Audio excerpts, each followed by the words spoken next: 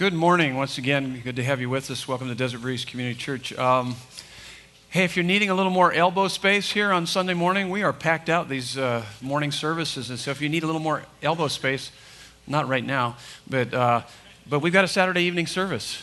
And some of you probably didn't know that, but come out and join us on Saturday evening. And especially if you work some of those crazy hours and you want to come in and be able to sleep in on Sunday morning. How many like to sleep in on Sunday morning? Wait a minute, this is the second service, so you guys did sleep in, didn't you? You guys did sleep in this morning. So just think about that. Saturday evening service. It's a great service, great time. And hey, CrossFit is our current teaching series, Finding Wholeness in a Broken World. We could actually say it this way, finding wholeness through a broken world. Not necessarily in spite of the circumstances, but through the circumstances, God uses those in our life to bring about wholeness in our lives. Amazing Grace is the title of this weekend's message. This is my favorite topic. Wait a minute, I say that every week, don't I? No, this really is God's amazing grace. We're going to talk about the gospel. And so let me start off by getting you to think a little bit about this idea of the gospel. It is one thing to know the gospel in your head and to be able to accurately articulate it, which, by the way, a lot of American Christians can't. They don't really know what the gospel is. They would typically define it completely wrong and contrary to the scriptures. So it's one thing to know it in your head and be able to accurately articulate it, but it's altogether another thing when the gospel captivates your heart. It captivates your heart. Totally different. So you can know the gospel and still not have it captivate your heart. It would be the difference between knowing that Caramel Breeze Frappuccinos are sweet and then having that sweetness on your tongue. The difference between, I know that they're sweet. How many, by the way, that's the most popular drink here at the Desert Breeze Cafe. Anybody ever had the Caramel Breeze? You're drinking them right now? Okay. Caramel Breeze Frap. Good stuff. But you could talk about it all day long as you could the gospel and tell you what the ingredients are and yet not have the experience of drinking that Caramel Breeze Frappuccino and enjoy it. Same thing goes with the gospel. Same thing. Now, one of the things that Nancy and I used to struggle with, my wife, with our kids when they were young, is that they copped kind of an attitude. And as we would try to instruct them about the things of life, they would start saying things like, I know that already. I know that already. I know that already. And we start telling them, hey, this is what you need. I know that already. It's like, you're 6 years old. You don't know that already. You don't know what you're talking about. And it just gets worse as they get older, okay? In teenage years, it's even worse, okay? Nothing against teenagers there, okay? Any teenager, they're all over there, so I can talk about them. Whoa, yeah. Okay, oh, we got one in here. Okay, sorry. Please forgive me. No. But it's kind of like, I know that already. And there's a tendency, I'm going to talk about some truths here, and some of you are going to say, I know that already. I already know the gospel. I know everything about grace. And so if you think you know it, I know that already, you really don't. You really don't. In fact, if you think you don't know it already as you should, you are beginning to understand the unsearchable riches of it, of gospel, the gospel of grace, or the gospel in general, but more specifically, the understanding of God's amazing grace. In fact, let me prove that to you, that you probably don't know the gospel of grace as you should. None of us really do. We struggle with this. If you know it already, then let me ask you this question. Why are you so excessively anxious, angry, and depressed? Why are there times in your life where you're off the rails when it comes to anxiety, anger, certain people's names or certain situations just kind of fire you up? Why is that? If you really understood the gospel of God's grace. If you really understood the gospel of God's grace, then why are you overwhelmed by life's trials and seduced by life's temptations? If you really understand the gospel of God's grace, you know that already, then why do you still get your identity from your dress size and what people think or say about you, or how much money you have in the bank, or the kind of car you drive, or your home? how big it is or how nice it is. Why do you do that? If you really understand the gospel of God's grace, because you're not going to do that if you really understood that and you were living in the reality. It wasn't just a concept, it was a reality. You could articulate it, but it was more than that. It had overtaken you. If you really knew the gospel of God's grace, and you say that, hey, I already know that already, then why isn't your life more characterized by love, joy, peace, patience, kindness, goodness, faithfulness, gentleness, self-control? Or how about this one? Could you define your quiet time this last week based on 1 Peter 1:8? Remember what we studied last week? So would this describe your quiet time? 1 Peter 1:8, though you have not seen him, you love him. Though you do not see him now, you believe in him. And you are filled with an inexpressible and glorious joy. Would that define you and the time you spent with God this last week? Probably not. Maybe you had hints of that. Maybe you get that from time to time. But like most of us, we struggle in all of those areas. It's because we're desperate. We're desperate not just to be able to articulate the gospel, but the gospel would overtake us and captivate us. And this is what you need to know about the gospel, is that the gospel isn't the ABCs of the Christian faith. It's the A to Z of the Christian faith. I was raised in a Pentecostal home. I love my background. And yet there were some things that they said in that they would say, okay, oh yeah, you got the gospel? Okay, that's the ABCs. Now let's move on beyond that. There's something much deeper. That's simply not true. And I know that some of you that come from a Pentecostal background, I want you to hear me on this, because you need to understand that the Spirit-filled life and actually even spiritual growth is not getting beyond the gospel, but a greater realization and assurance and application of the gospel in our lives to the specific areas of our lives. It's growth in Christ is never going beyond the gospel. It's going deeper into the gospel. So what this text that we're looking at today is teaching us is not only is it going to define for us the gospel, but we're going to learn how to gaze upon the gospel so that it will begin to really captivate our lives and our hearts.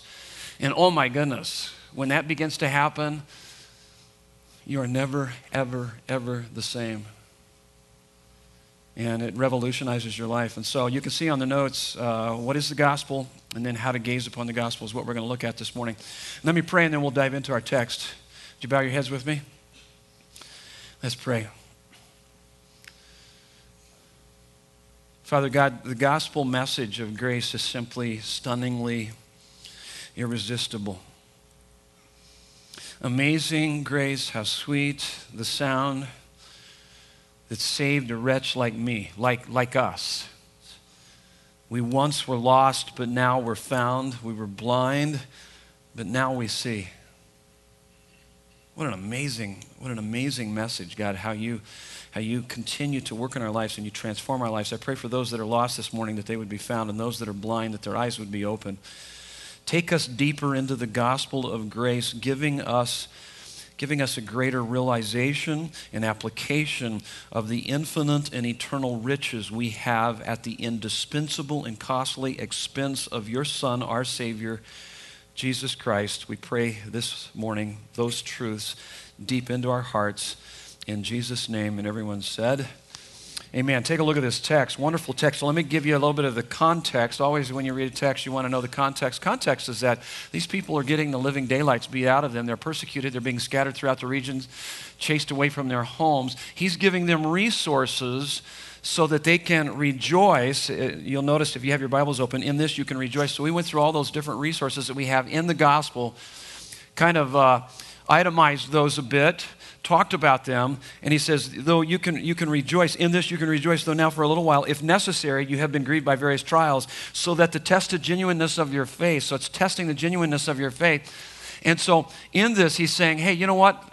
Life is filled with fiery trials, and it can either turn you into a cinder or it can make you pure as gold.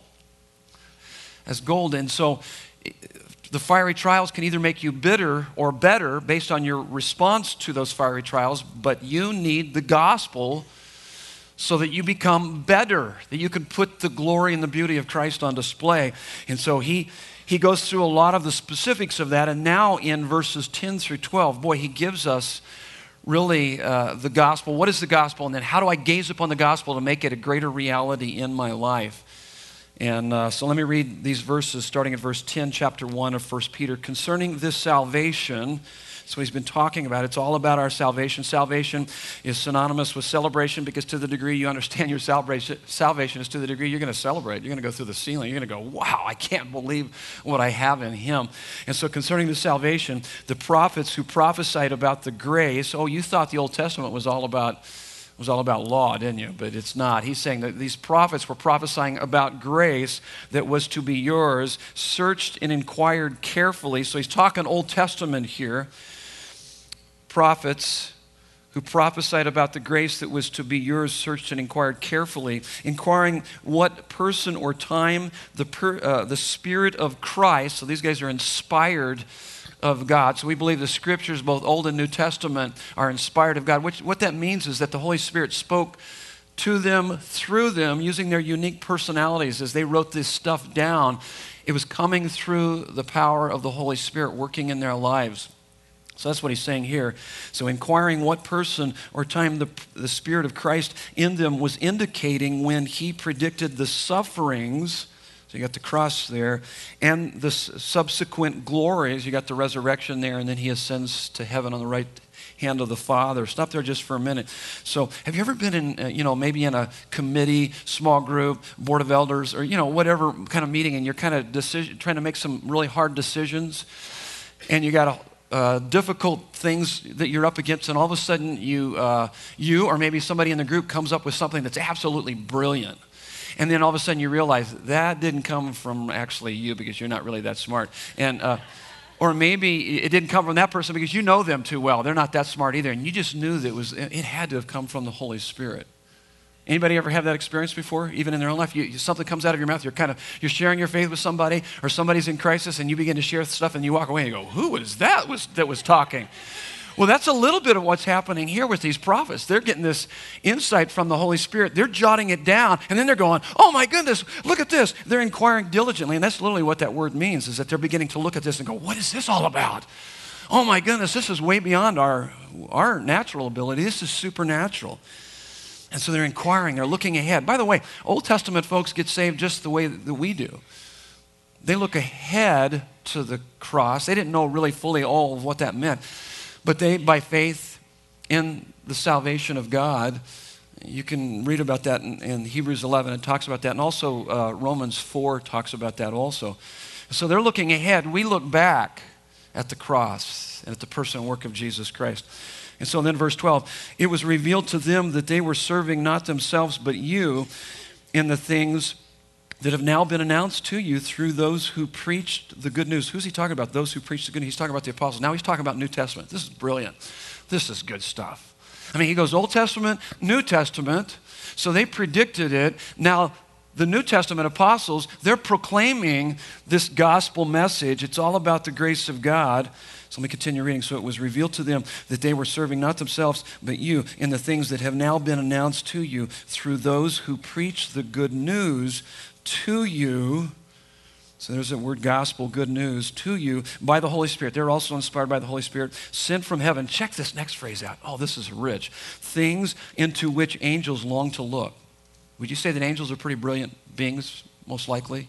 Been around for a long time, longer than you and I, so they're pretty smart. And yet the word longs means lust. It means to be obsessed. They're obsessed with looking into the gospel. They're like, oh my goodness, this is the most amazing thing in the world. And so, I mean, what that tells us there is that this means that there is no end to gospel exploration. We will spend all eternity exploring the height, the width, the depth, the length, of the gospel, the grace of God. We will be forever amazed and in wonder. I love that last song we sang. Those songs just kind of recalibrated my heart this morning. I don't know about you, but they were really good as I was able to kind of dial in and really begin to focus on my Savior. And one of the things I've learned is that when I lose my wonder, W-O-N-D-E-R, in Him, I begin to wonder, W-A-N-D-E-R. I'm really bad about that. I really wonder, W-A-N-D-E-R, really badly. And I need to get better at wonder, Like, oh, I want to be captivated by you. I want to stay close to you. I want to follow you. And so, okay, that's God's word. I don't know why I got off on that one.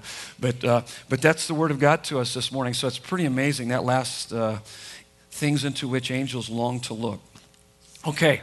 Woo! Good stuff. So what is the gospel? Here it is, number one. It is about God's amazing grace. We saw that in verse 10. They're predicting this grace that is to come through the Savior. And so it's really, really important for you to know what grace is. So turn to the folks sitting around you and see if they can give you a definition of God's grace. Okay, because as a Christian, we need to be able to define this. We kind of need to know this. So real quick, do that. Find out the people next to you, see if they know what it is.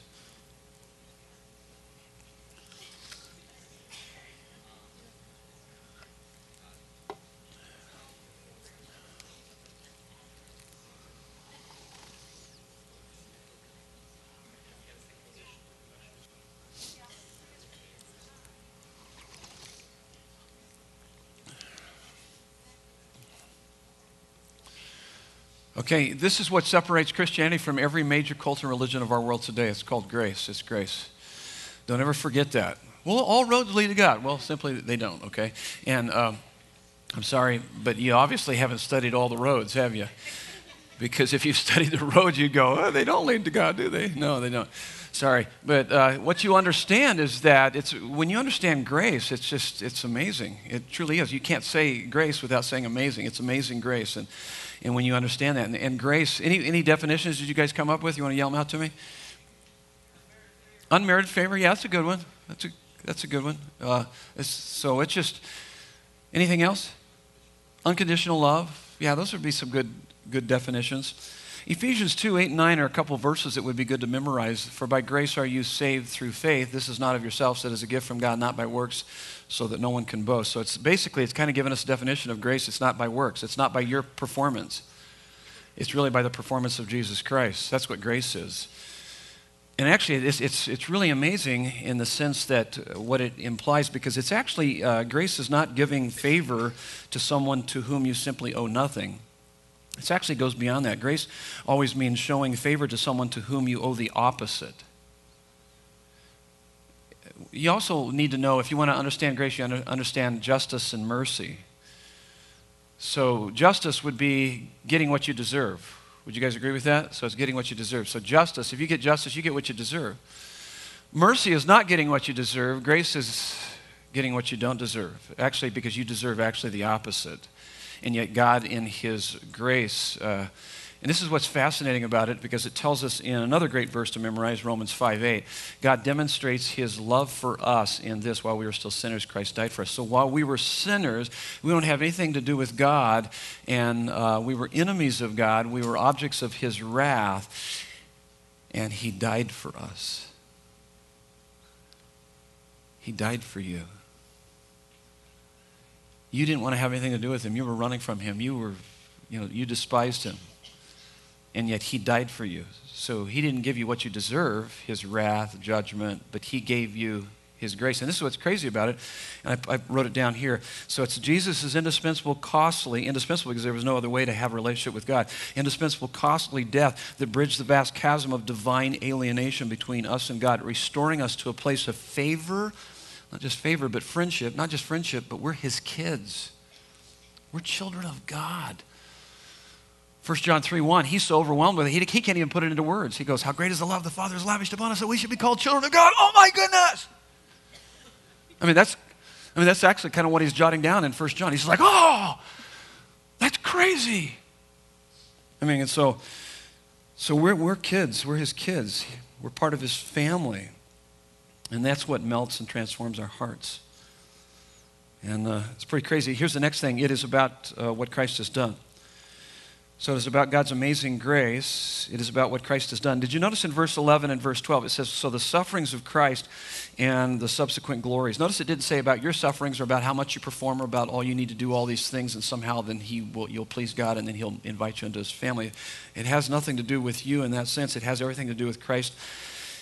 The sufferings of Christ and the subsequent glories, verse 12, in the things that have now been announced. That's an important word, announced to you through those who preach the good news.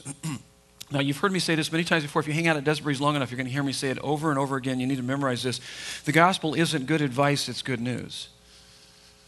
It's not good advice, it's good news. What's the difference between good advice and good news? Now, by the way, you can go to church today, and a lot of churches are teaching good advice. And you need to know the difference between good advice, good news. And you want to go to a church that teaches the good news, that preaches the good news, that proclaims the good news. Here's good advice. Here's good advice. So you got that new car, you're making payments, you're going to get it paid for in about 20 years. And I don't know how long the payments are nowadays, because I haven't had a car payment in a long time. But just here's some good advice, is that when you get that car payment and it gets paid for in about 5 years, take real good care of the car, because that car will probably last another 5 years. So take that extra money that you were given to the bank, now put that in the bank for you, and save that up. And if you take good care of your car, then you could trade your car in with that extra money and maybe pay cash for your next car. It might take a couple cars to do that. But see, that's good advice. Now let me give you good news. I have bought the car of your dream for you. Here's the keys. That's good news, isn't it? In fact, you'll never have to buy another car for the rest of your life. I've got you covered. You wear that one out? Come and see me. How many are for that? How many? Okay. It's not going to happen, okay? It's not going to happen. But that would be good. That would be good news. That would be good news. Do you see the difference between good advice, good news? So good advice is what you must do to be right with God. Good news is what God has done to make us right with Him. So it's the major difference. So that's why I said He announced to you. Hey, it's over. It's done. It's an announcement. This is what you have. It's yours. It's by God's grace. It's the gospel of grace. So it's an announcement. It's preached. They preach the good news. The gospel is an announcement of something that has happened in history that changes your status forever. And so here's the announcement. Get ready. Here's the announcement. Jesus paid it all. That's an announcement. Jesus paid it all. What does that mean? He has not only purchased your forgiveness of sins, but also your ticket to heaven. Oh, but also everything in between those two. For you to live a full, meaningful, amazing life in Him. Paid in full. That's an announcement. It's a done deal. It's yours. Yeah, but I'm pretty jacked up. I know you are. I've hung out with you. And I am too. And that's why it just makes us that much more desperate for Jesus. The more you realize, wow, I'm not even anything close to what the Bible teaches. Exactly. You've been reading the Bible lately, haven't you? That's great. That's wonderful. Now your heart's going to be more towards Him. You're going to go, wow, I did need Him. And I do need Him. And yes, help me, Jesus. Transform my life. Help me. Help me to know you. Help me to grow in my relationship with you. And that's it. Now let me give you a little bit of insight so that you know how to pray for me and what to expect when you come in here on a Sunday morning. This is really my goal each and every weekend. It's not to give you a lecture. When you go to a lecture, people leave with information. Nor is it to be a motivational talk. Because with motivational talks, people leave with action steps. And not that you don't get information or action steps when you leave here, but there's something much more important here. With a sermon, people leave worshiping. And there's a major difference. I want you to be captivated by the beauty and the glory of who Jesus is. At some point in the message, I pray that you don't look up and say, oh my God, look how much I have to do for you. But somewhere in the message, I pray that you look up and say, oh my God, look how much you have done for me. That you're just captivated with His beauty and His glory and who He is. And that is what will begin to change you, your behavior and everything about you.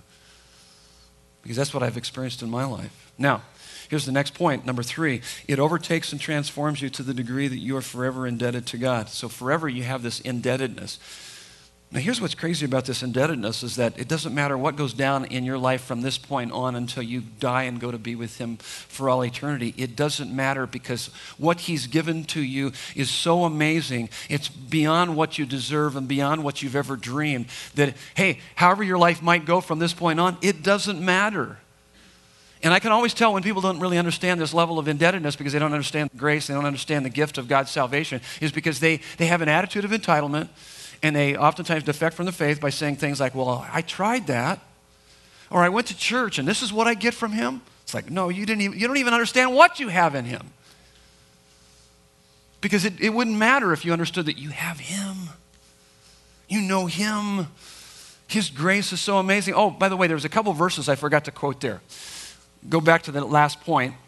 And two of my favorite verses, you got to quote these verses. These are really define grace for us. The first one is 2 Corinthians 8:9, and the other one is 9:8. 8:9, 9:8. 2 Corinthians 8:9, 9:8. Easy to remember. 8:9 is this. He's defining grace for us. He's saying, For you know the grace of our Lord Jesus Christ, that though he was rich, yet for our sakes he became poor, so that through his poverty we might become rich. That's good. And then it's okay, so how rich are we? Well, okay, that's 2 Corinthians 9:8. God is able to make all grace abound to you, so that in all things, at all times, having all that you need, you will abound in every good work. The word he uses twice, abound, speaks of a river overflowing its banks. And so he's not just going to give you just enough grace to get by. He's going to overflow your life. He's going to flood your life with his presence and his peace and his power, unlike you've ever experienced before. Even in the most difficult circumstances, God is able to make all grace abound to you. God's grace empowering presence, his empowering presence enabling us to be what he wants us to be, to do what he wants us to do. And he's able to do that in all circumstances, at all times. It's ours. He paid for it in full. Regardless of how you might have performed this last week, it's yours. What changes your performance is understanding that and walking in the reality of that more and more all the time. Okay, now back to this one. So it overtakes and transforms to the degree that you are forever indebted to God. And so let me kind of walk through these verses again, our text. The gospel is the theme of the Old Testament prophet's expectation, verses 10 and 11. The Holy Spirit's inspiration, verse 11 and 12. The New Testament apostles' proclamation, verse 12. And then the last part of 12, and the angel's fascination. Verse 12, things into which angels long to look. They're obsessed at looking. So God's salvation does not come in response to a changed life. A changed life comes in response to the salvation offered as a free gift. So the changed life comes as a result of this offer of this free gift. And so it's really important that we really understand this free gift. So what I've got to do is that when I find myself kind of misbehaving in a way that would be inconsistent with the gospel, I got to get back to the gospel. What is it that I'm not living in the reality of? And by the way, here's another interesting thing that I've seen growing up in church is that oftentimes pastors will use bad means of motivation, such as fear and pride to get people to do what they want them to do. One of the reasons why we don't pass the plate here is because we want you to give for the right reason. We want you to give out of fear and pride. I gave you some examples of that, 2 Corinthians 8:9, where he's actually using that verse to motivate them to give generously to folks that are not doing so well. And he doesn't work on their fear by saying, hey, you guys, you know what? God's going to get you. And what are all these people going to think of you if you don't start giving more generously? He doesn't use that, nor does he use pride. Hey, you're better than this. Which is often the two ways that people are motivated in churches these days. But this is what he says, for you know the grace of our Lord Jesus Christ, that though he was rich, yet for our sakes he became poor, so that through his poverty we may become rich. Do you understand that? The more you realize that, it's going to be obvious that you're going to be very gracious. You're going to be giving. So there's a major difference between a moral restrained will, outside in transformation, versus inside out, supernaturally transformed heart. See, if you're motivated by fear and pride, that's external. It's not going to last very long. Your change isn't going to last. But when you are motivated out of a heart that's captivated, overtaken by the beauty and the glory of who Jesus is, it's no longer about you. By the way, fear and pride motivation is still about you. All you've done is harnessed your self-centeredness to somehow get you to start behaving in a way that would be consistent maybe with the gospel, but it's not really consistent with the gospel. It might look like it on the outside, but truly it's not on the inside because you're doing it all for the wrong reasons. You're doing it for you because you're afraid of what people will say, or, hey, you're better than this. Yeah, I'm better than this. I can look at me. No, it's not about fear and pride. It's about love. It's about being captivated by his love for you. Why did you come to church today? Why are you here? Well, my week seems to go better. Well, this seems like it's all about you then, isn't it? Is it about you or is it about him? And the more you get it off of you and the more you're captivated by him, is that you begin to understand that's what begins to, you're overtaken. It overtakes and transforms you to the degree that you're forever indebted to God. I put another illustration there. He's talking to men who in a very promiscuous society, it was not uncommon for them to have a wife and then have, not second wives or third wives, but more just, what would they call them? Concubines? What was that? Mistress, yeah, there you go. Mistress. And it was common for them to have mistress or other, sleeping around. And he doesn't go, how dare you guys do that? God's going to get you. Or he doesn't even say, you guys are, above this. This is below you. He goes, guys, listen. Love your love your wives as Christ loved the church and gave himself up for us. Do you understand that? Because you're not going to mistreat your wife, nor are you going to have a mistress. Your eyes aren't going to be wandering off everywhere. Because you understand that his eyes, our Savior's eyes, are focused on us and his love for us, his bride. So anyway, just another thing. So it's not a morally restrained will, but a supernaturally transformed heart because it's more than you deserve and more than you could ever dream. And so really, I like what Martin Lloyd-Jones says. The ultimate test of our spirituality is the measure of our amazement at the grace of God. So we are not changed by being told what we need to do for God, but by hearing the good news about what God has done for us. I got a movie clip. I never get tired of sharing this. If you've been with us, I probably share this every year.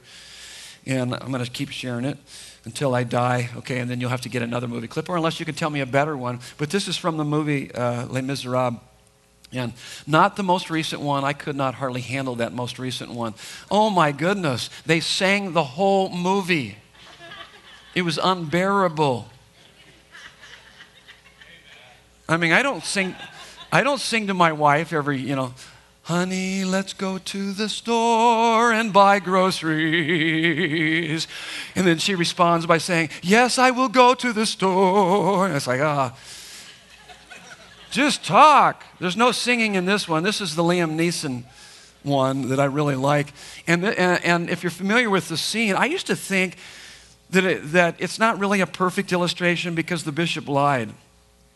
I realized that it wasn't a lie at all. Because remember when the soldiers bring him back, the convict back to the house because he ripped him off, and the bishop says, hey, wait, I gave you these golden candlesticks too. And I go, no, he didn't. But then he did. He did, because when the bishop took this ex-convict into his home, he knew what this guy was capable of. So when he took him into his home, he was putting everything at risk. So in a sense, he gave away everything. And it's a beautiful picture of the gospel. Jesus' grace is even more shocking. He came to this earth, made himself weak and vulnerable, put himself in the hands of people who plundered him. So watch this.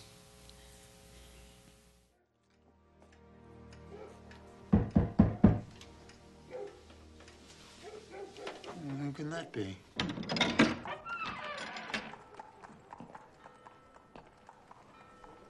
Do you have any food you can spare for me? Come in. Look, I'm a convict. My name is Jean Valjean. I've served 19 years hard labor. They let me out 4 days ago. I'm on parole. I have to go all the way to Dijon to report by Monday, or they'll send me back to prison. So here's my passport. I can't read, but I know what it says. He's very dangerous. Monsieur, you're welcome to eat with us as my guest. I'm a convict. You saw my passport. I know who you are. You're gonna let me inside your house.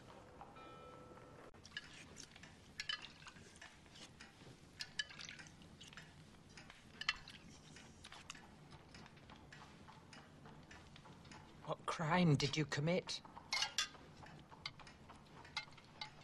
Maybe I killed someone.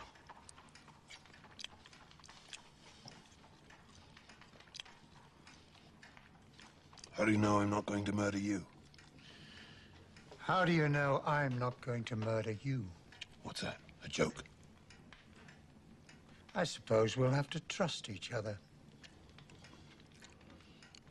I didn't kill anyone. I'm a thief.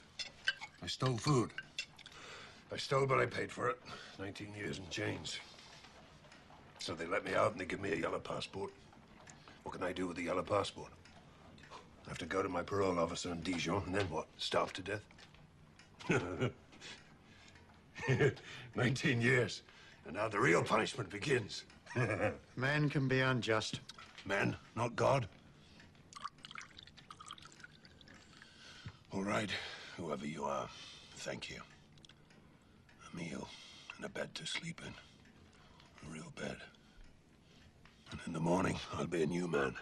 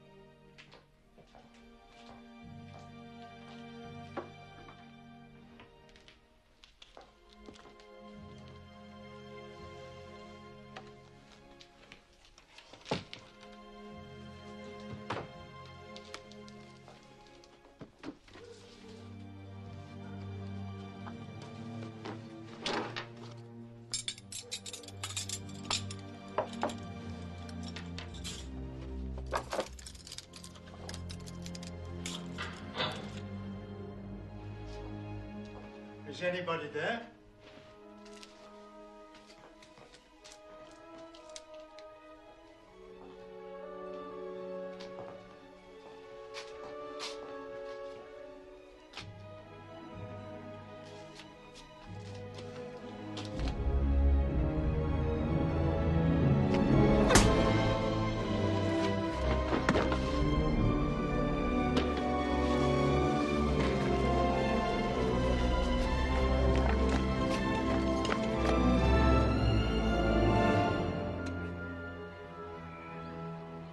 So we'll use wooden spoons. I don't want to hear anything more about it. I'm sorry to disturb you, Caught him. but I had my eye on this man. And Thank God. I'm very angry with you, Jean Valjean. what happened to your eye, Monseigneur? Didn't he tell you he was our guest last night? Oh, yes. After we searched his knapsack and found all this silver, he claimed that you gave it to him. Yes.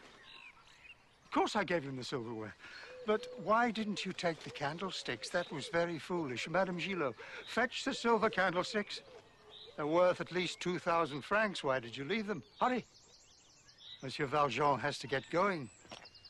He's lost a lot of time. Did you forget to take them? Are you saying he told us the truth? Of course. Thank you for bringing him back. I'm very relieved. Release him. You're really letting me go? Didn't you understand the bishop? Madame Gillot, offer these men some wine. They must be thirsty. Thank you.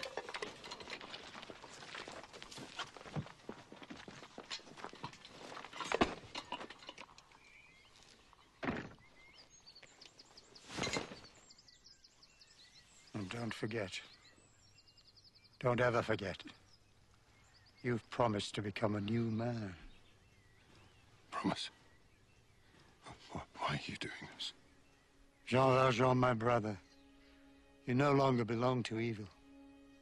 With this silver, I've bought your soul. I've ransomed you from fear and hatred. And now I give you back to God.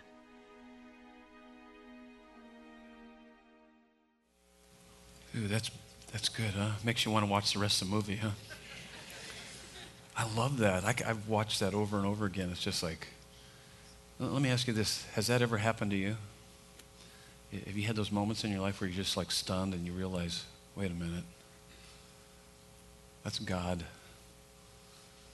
He's ransomed me. He purchased me with his blood. And now I'm his. And I'm going to live my life for his glory. I mean, the reality of that's just, it's stunning. Stunningly beautiful. I mean, has that happened to you? Do you know what I'm talking about? I pray that it happens to you. Maybe this morning. Maybe today. I've had multiple times in my life where I've had those encounters with God where the reality, I begin to realize what he's done for me, and that's just, it's stunning. It's the gospel of grace. It's the Holy Spirit making it alive to us. And so how do we get that deeper into our heart? How do I gaze upon the gospel? When we talk about gaze, we're talking about adoration and satisfaction. And oftentimes that's what we're really needing to do. We might be able to articulate it, but how do we get it down deep to where we're stunned as Jean Valjean was at this bishop and what the bishop said, to where it becomes such a reality, so tangible to us, so real. This is what we need to do by reading, studying, memorizing, and meditating on God's word. Verse 12, things into which angels long to look, as I stated, this means there's no end to gospel exploration, just exploring it over and over again. I give you a number of verses the Bible talks about meditating on God's word. Joshua 1:8, it's before the nation of Israel was going into the promised land. He tells Joshua, he says, do not let this book of the law depart from your mouth, meditate on it day and night, then you'll be able to do everything that is written in it, and you'll be prosperous and successful. Maybe you're familiar with this verse, Psalm 119:11, thy word have I hid in my heart that I might not what?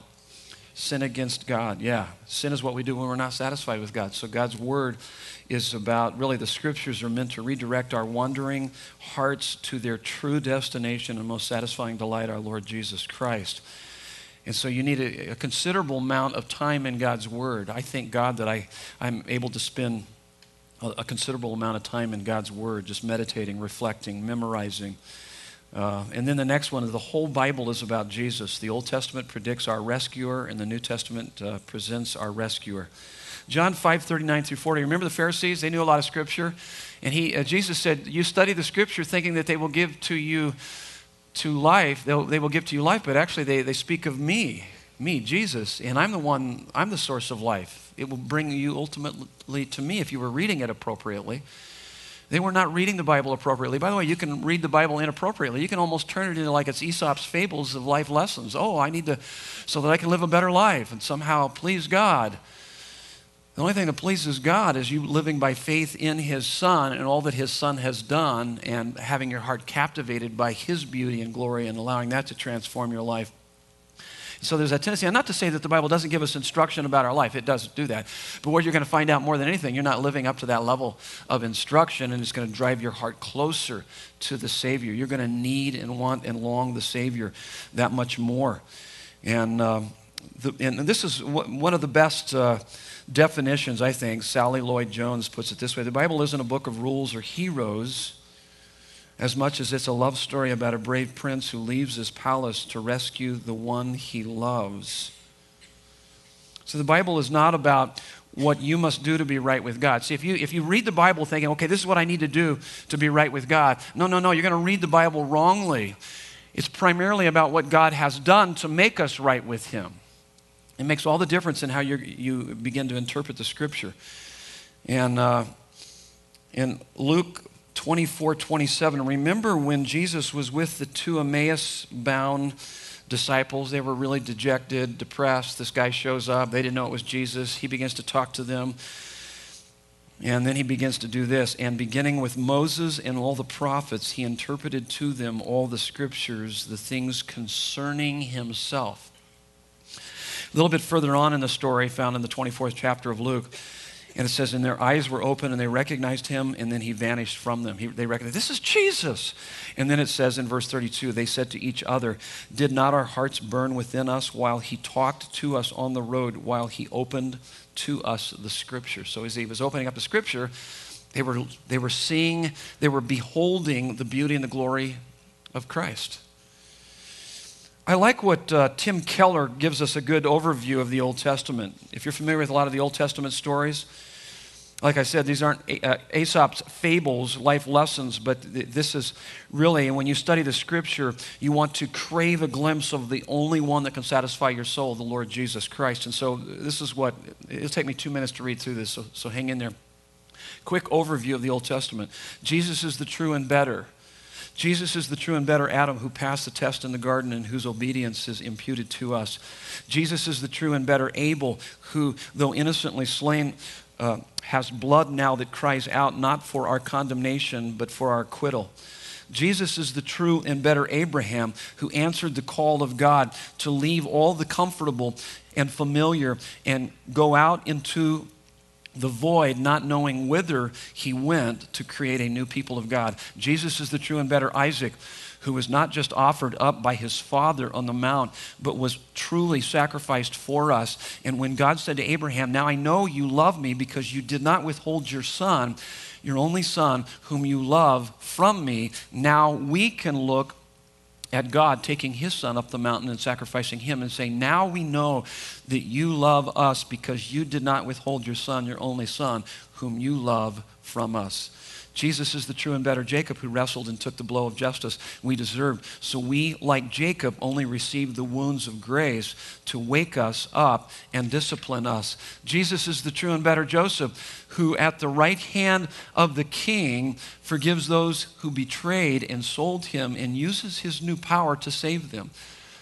Jesus is the true and better Moses who stands in the gap between the people and the Lord and who mediates a new covenant. Jesus is the true and better rock of Moses who, struck with the rod of God's justice, now gives us water in the desert. Jesus is the true and better Job, the truly innocent sufferer who then intercedes for and saves his stupid friends.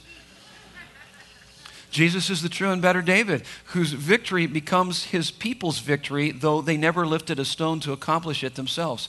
Jesus is the true and better Esther, who didn't just risk leaving an earthly palace, but lost the ultimate and heavenly one, who didn't just risk his life, but gave his life to save his people. Jesus is the true and better Jonah, who was cast out into the storm so that we could be brought in. Jesus is the real rock of Moses, the real Passover lamb, innocent, perfect, helpless, slain, so the angel of death will pass over us. He is the true temple, the true prophet, the true priest, the true king, the true sacrifice, the true lamb, the true light, the true bread. The Bible isn't about you, it's about him. It's all about him.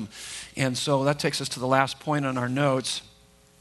Gazing is a way of craving a glimpse of God that satisfies your soul so that you release your grip on anything you think you can't live without.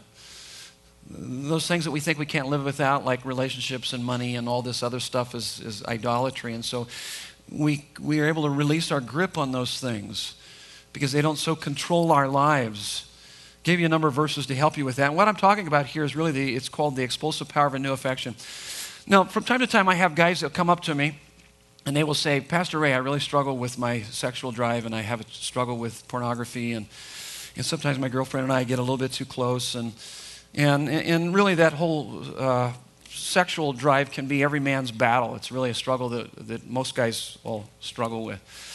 But that's not the only desire and drive that people struggle with. And I typically, this is how I would counsel them, is that you can actually turn that drive on and off like a light switch. And you can turn your sexual drive or desires or any desire off and on like a light switch. I mean, for instance, take any of the desires such as the 7 deadly sins. So you got pride, anger, envy, lust, greed, gluttony, slothfulness. And you might think, what? You got to be kidding me. And oftentimes people respond, no, there's no way that I can turn that on and off. And so I said, no, I'll prove it to you. So if you're with your girlfriend in her apartment, you probably shouldn't be there. And first of all, you probably need to have better boundaries than that and probably should never go over there. But just say that you're sitting in her apartment, you're watching a movie, one thing leads to another. Your desires begin to take over. You're feeling a little bit out of control, and before long, you can't say no. You can't say no, and many guys will say, "Yeah, that's exactly it. That's exactly it." And at that very moment, in walks your girlfriend's Navy SEAL dad home from Afghanistan. And so, where is your sexual desire now? It's still there. It's still there. It's just that your desire not to get murdered is stronger. Okay? So here's the deal. It's not that your sexual desire or any desire, by the way, we all have these desires that lead us away from Christ. Every one of us do. It's not that your desire is too strong. It's that your desire and love for God is too weak. It's called the expulsive power of a new affection. Thomas Chalmers, a Puritan, wrote a phenomenal message. He says that when you become captivated by him, and what you want to do is gaze upon him until all the desires for this world kind of go by the wayside. Excuse me. Because then you begin to realize, why am I clamoring for the mud puddle when I've got a Caribbean cruise in store for me through Jesus and what he offers me? Why would I clamor for this dumpster diving when he has set a banquet table for me? See, that's the reality of the gospel. So this is how we're going to end. So, man, we covered a lot of good stuff. Whew, this is good stuff. So what is the gospel? Amazing grace, what Christ has done. It overtakes and transforms us. We need to get into the scripture. It's all about Jesus. We need to learn how to gaze upon it and be captivated by this man, Christ Jesus. So this is what we're going to do. I'm going to end with this prayer. We're going to pray with our eyes open. And this is a gospel prayer from a guy by the name of J.D. Greer. So I'm going to walk you through this. I would encourage you to pray this prayer this next week. Every morning when you get up or sometime throughout the day is to pray this prayer. And so, in fact, I want you to stand with me and we'll pray it right now. I'll walk you through it. Don't forget, linger this Wednesday, 6:30 right here. We're going to spend some time gazing upon the beauty of Christ to drive this stuff deeper into our heart. And so here it is. This is the prayer. We're all praying this. I'll pray it for you. So God, we pray that in Christ that we would realize more and more, the realization of this more and more, that there is nothing that we can do that would make you love us more, and nothing that we have done. Listen, nothing that you have done that would make him love you less. That truth alone is amazing, God. So help us to see that, your amazing love. And in fact, God, your presence and approval are all we need for everlasting joy. Not a nicer home, bigger car, that job, more money, whatever it is, or that relationship. It's your presence. We have his presence and approval. That's all we need for everlasting joy. Thank you, God, for that. And as you have been to us, may we be to others. May we be just as generous, giving, and forgiving as you are to us. May that overflow our lives. And as we pray, we will measure your compassion by the cross. Not by our circumstances, but by the cross. We'll always go back to the cross. God, that's how much you love us. And your power, the resurrection. God, your power working in us through the resurrection. We pray these things in Jesus' name. And everyone said, amen. God bless you.